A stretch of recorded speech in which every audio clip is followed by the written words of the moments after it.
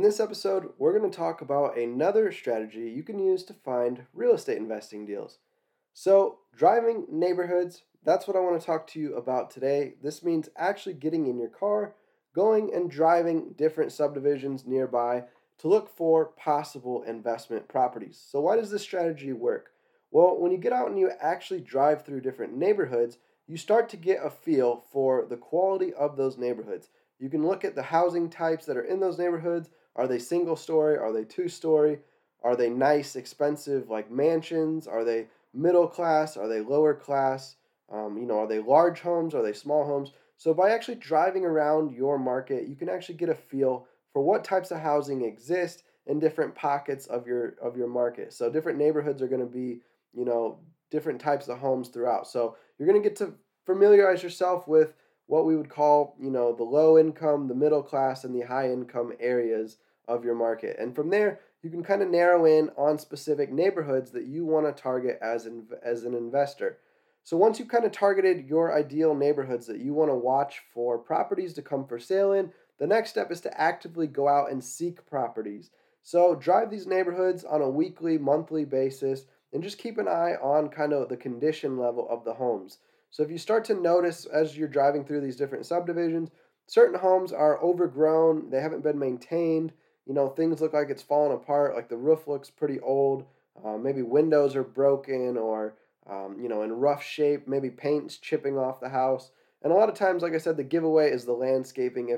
If it's the grass is, 2 feet tall and the shrubs and trees are all well overgrown, odds are these are clear signals that the owner of that property is not doing its best to maintain the property. And this could signal a couple different things. One, maybe the owner doesn't have the money to do it. Maybe they don't have the time or the energy to maintain the property.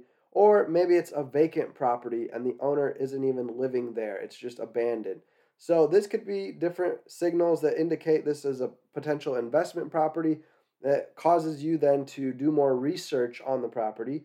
So what I do is I drive the neighborhoods, I look around at all the houses. If I notice ones in particular that look like they're being, deferred or not getting the attention they deserve, I'll write down on my list the address so that later I can go back and do more research on them.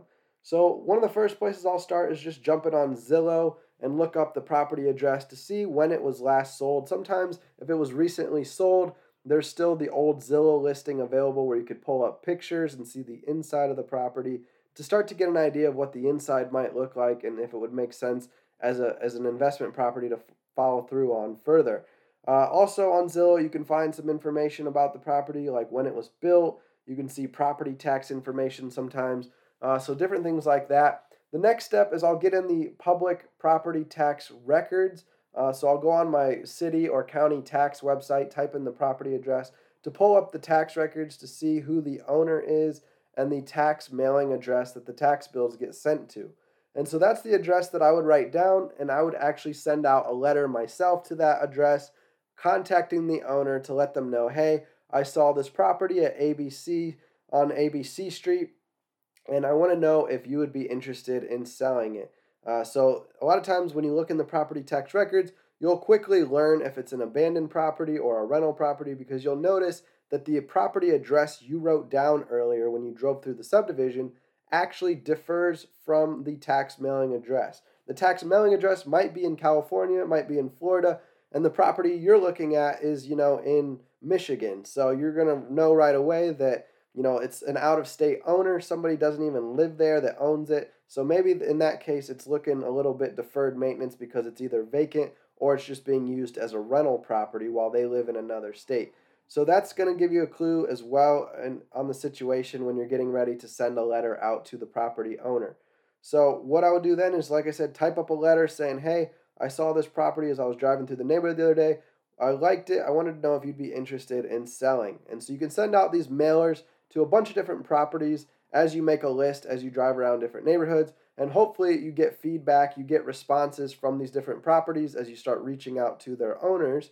And this could be a potential lead source of deals that you can get access to that has low competition because these houses aren't for sale. They're not on the market. It's just you happen to see it driving through the neighborhood and reached out to the owner to see if they'd be interested in selling. And so this causes you to be able to get into this deal, without having competition to drive up a bidding war or a price war. So it gives you better chances to negotiate a better deal on the sale of the property and have better profit potential when you take over as the new owner. So again, it's as simple as hopping in your car, picking out some neighborhoods you want to go drive. If you're unfamiliar with neighborhoods in your market, then the first step is just to go spend the day driving around your city and really learn what neighborhoods exist out there. There's probably roads you've never driven before, you've never been down, and you're going to find a bunch of neighborhoods that you probably never even knew existed. And so this is going to be a great way to get familiar with your real estate market, learn where the high end areas are, where the low end areas are in your market, and you can start targeting specific neighborhoods that you want to invest in.